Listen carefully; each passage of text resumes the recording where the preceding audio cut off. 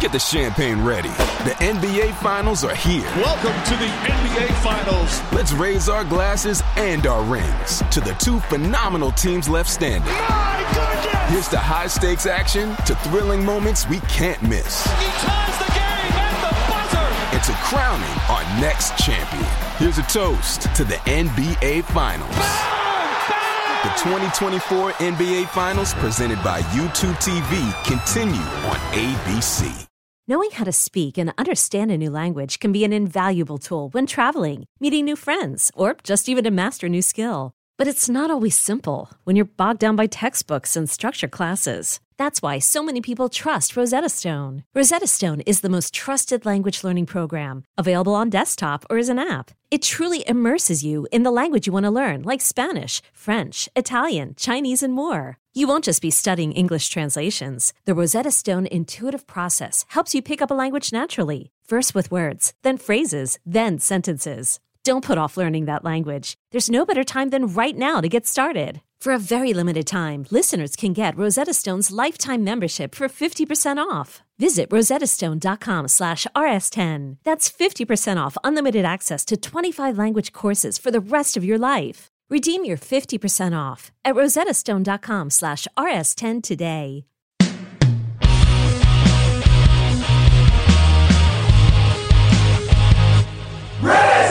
Hello, kids. This is Risk, the show where people tell true stories they never thought they'd dare to share. I'm Kevin Allison, and every Thursday we release these special episodes that we're calling Classic Risk Singles. Each of these episodes features just one story from our earlier years. If you're new to Risk, you should know that the podcast can be very uncensored. This week, a story by a woman named Gretchen, who's done a lot of work with a storytelling show in Raleigh, North Carolina called Mouth of the South. This one first appeared on the show in March of 2013, and it's called The Same Brand of Pervert.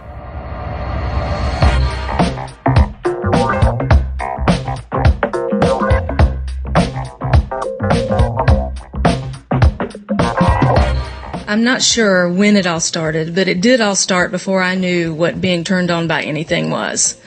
When other children were playing with toys, I was attracted to things like yardsticks, wooden spoons, ping pong paddles, blind adjusters, things that kids typically don't play with. I had these two dolls, and they were rag dolls, and they were a little bit smaller than me, and these poor dolls, they caught hell. I disciplined them all the time. It came to a point where I was so disgusted with their behavior that I took their clothes off of them, and I went into my mother's room and I got her red lipstick and I drew these little red asses on the back of my rag dolls so that everyone would know how naughty they were and that they had been spanked. Occasionally my mom would chime in and say something like, "Stop hitting your dolls," but they would continue to misbehave, so I would have to do things like put them under the couch cushions, which was the spanking machine.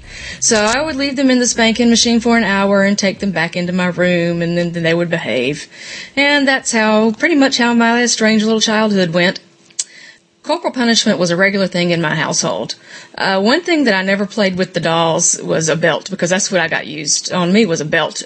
It was something that was used regularly for any kind of behavioral screw up. It was used at least weekly. In my early adult life, I did things like I went to the home improvement store and I looked at the dowel rods and I blushed. And when I got to be about 5 feet away from the dowel rods, I got this feeling in the pit of my stomach. It's the same feeling that you get when you're walking away from somebody without telling them how you really feel about them and they're going away forever.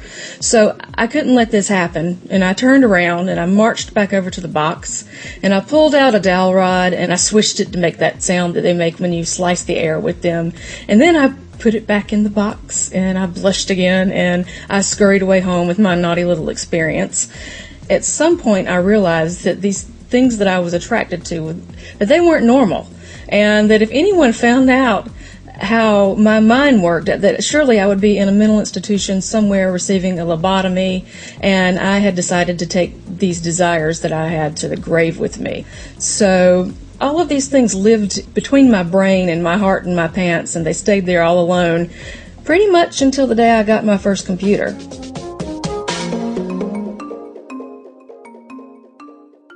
I was 24 when I got married the first time, and I began the only long-term sexual relationship that I had ever had, and I had problems being turned on by normal things like kissing. I had to go way deep into my psyche in order to be a sexual being, and the way that I did that was I imagined things like being tied up and spanked, or being caught doing something as an adult by a boss and being thrown across the boss's desk and spanked with his ruler, and that would allow me to be a sexual being. Without that, I could not even begin to want to have sex with anyone, including myself. By the time I got my first computer, he and I were getting a divorce.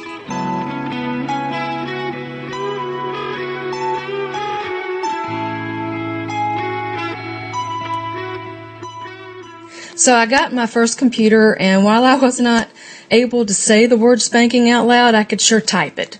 And there I was. I entered into the world of BDSM. I found websites and pictures and clips that were 12 seconds long that took an hour to download. And this was enough to put me in a state of euphoria, because I really didn't think that there was anybody out there that thought like me. I thought I was the only one born to this planet who got a sexual charge out of grown-ups being spanked. So when I found the first chat room that I was ever in, I was in awe. And I can remember sitting in front of my computer screen with my face numb, just because it was sensory overload, and I actually felt like I had been beamed up in a spaceship and dropped off on my proper planet. These people knew exactly what was inside my head. It was really scary at first. And then I said, okay, well, this is kind of great. I'm not the only crazy one. And then it evolved to, okay, I'm not crazy, because there are literally thousands of people on this website in this chat room that are talking about spanking and other kinky things like it's a real normal thing, and it's not even dirty anymore. It's just kind of normal. So I became a regular in the chat room, and I developed some friendships, and I had a lot of online play. So I figured that maybe I should think about meeting somebody in real life. I was going through a divorce at the time. My husband was in another state. So I was in the newbies chat room, and I was waiting on people to sign in.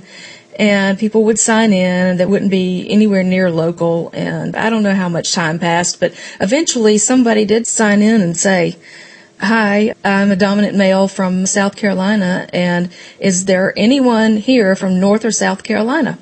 And I jumped on that.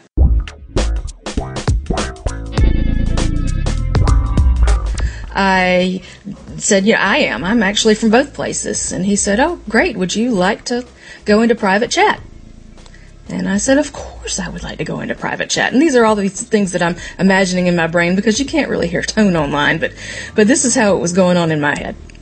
And we were having some small talk, and he asked me what I was into. And considering we were on a spanking chat site, I said, well, of course I'm into spanking. And he said, well, are you into anything else besides the kinky stuff? And I said, well, I do have this one fantasy of being the cruise ship whore.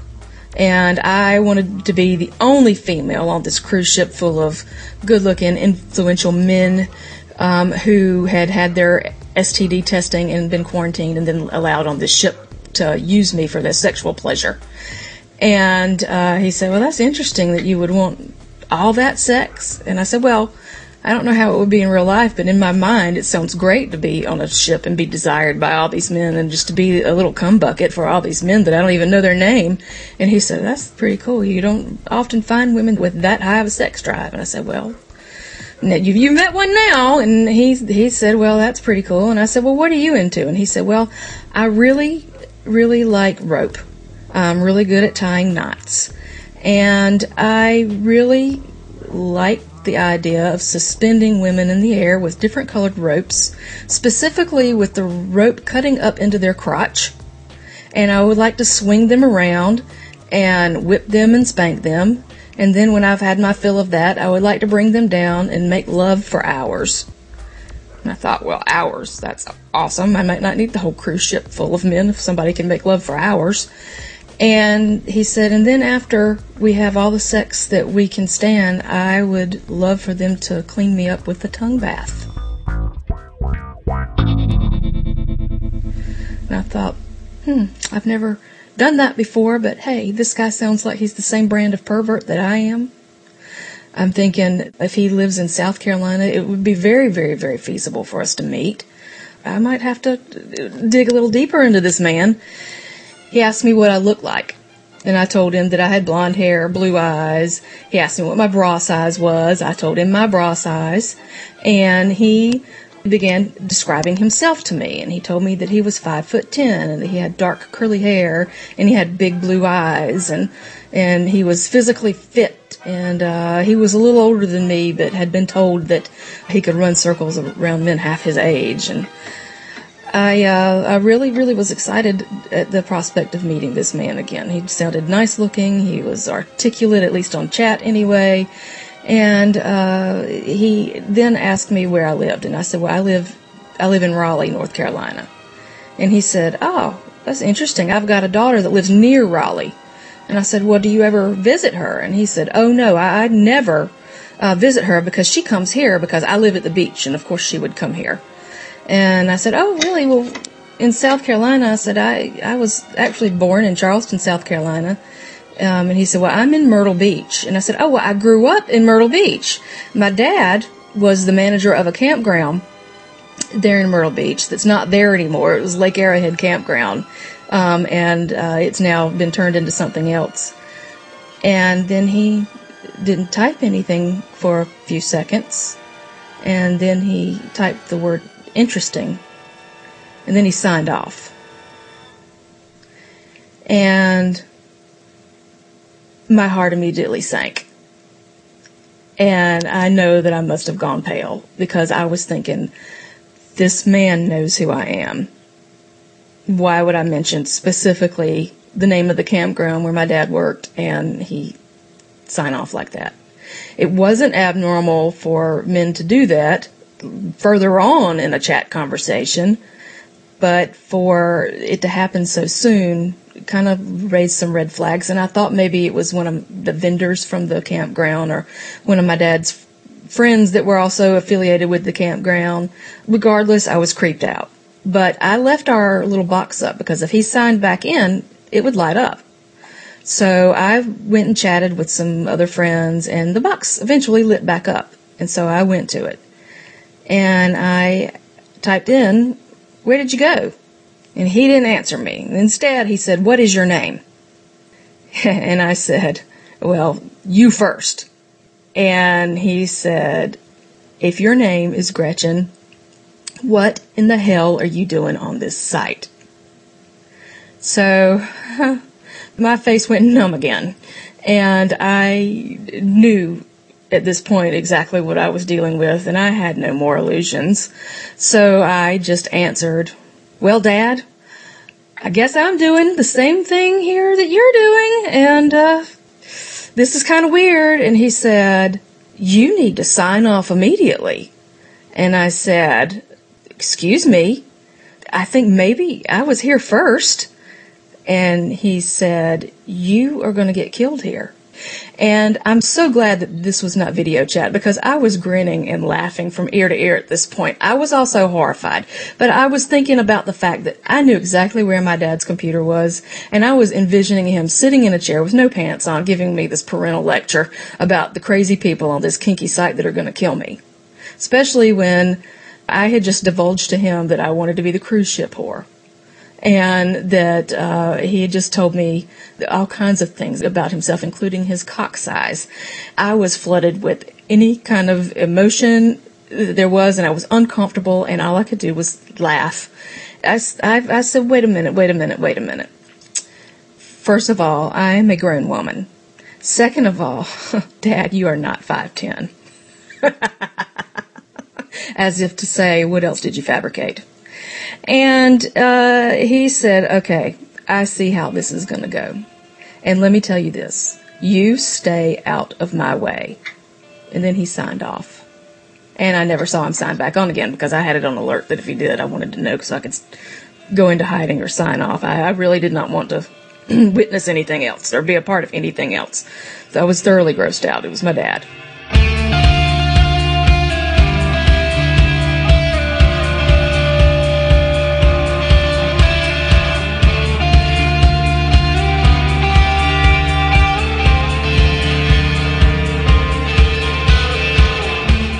Fast forward a year, maybe a year and a half, I've switched sides and I'm no longer a subby girl in search of somebody to capture me and use me for horrible things.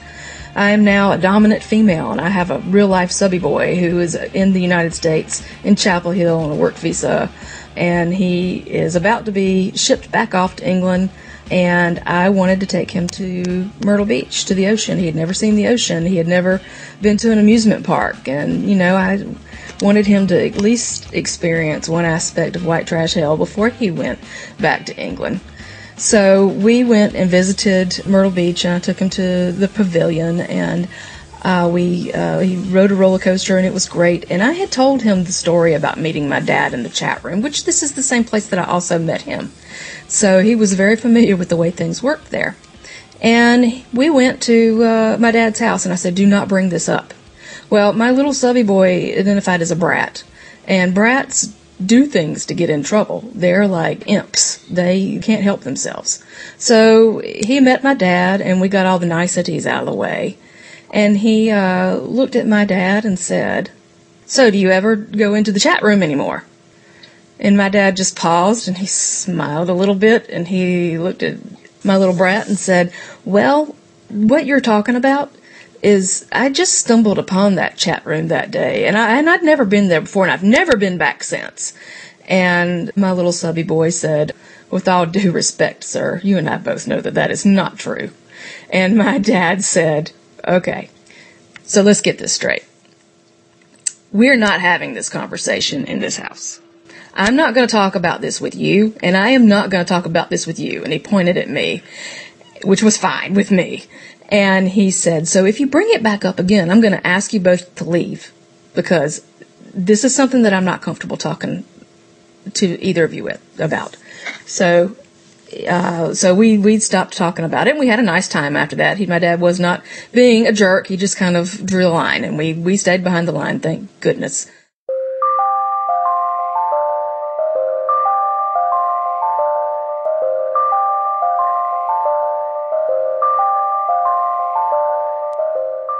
About 5 years ago, my dad passed away, and my parents had been divorced for years, but my mom came down to help my brother and I clean out my dad's condo, and we came across his goodie drawer.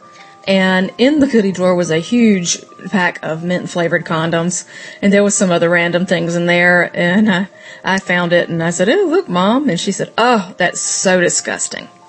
And I said, "Well, Dad was a little bit of a freak," and she said, I know, I find it to be just disgusting." And I said, "Well, did I ever tell you about the time that I ran across him in an adult chat room?" And she said, "No, you didn't. Tell me about it," which totally shocked me because we didn't talk about those kind of things. And I told her a nutshell version that was rated PG-13. Then I kind of felt guilty because I was in Dad's house. And I had just told the story in his house, and he was gone, and we had made a pact, and I still wanted to honor it. And that pact was two very specific directives from my father. Number one, stay out of my way. And number two, we are not talking about this in my house. And so my mom started to divulge some information, and I just threw my hand up and said, "Mom, wait. Let's don't talk about this. Let's don't talk about this in this house." And she said, "Okay, that's fine," which was probably the only time that I ever cut my mother off about sex. She usually is the one that stifles the conversation.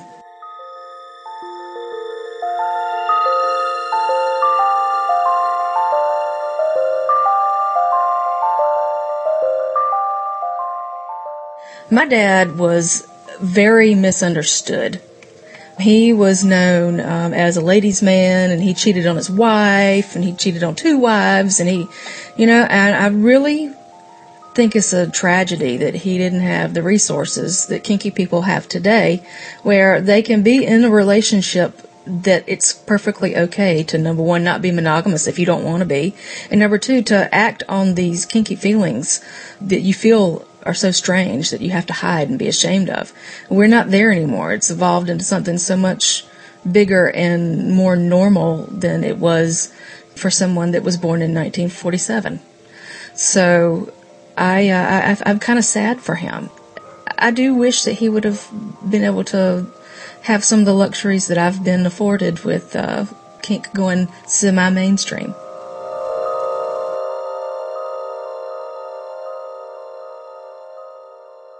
That's all for this week's Classic Risk Singles episode. Now, don't miss out on our regular full-length episodes. There's a brand new one every Tuesday. And everything you might want to know about us is at risk-show.com.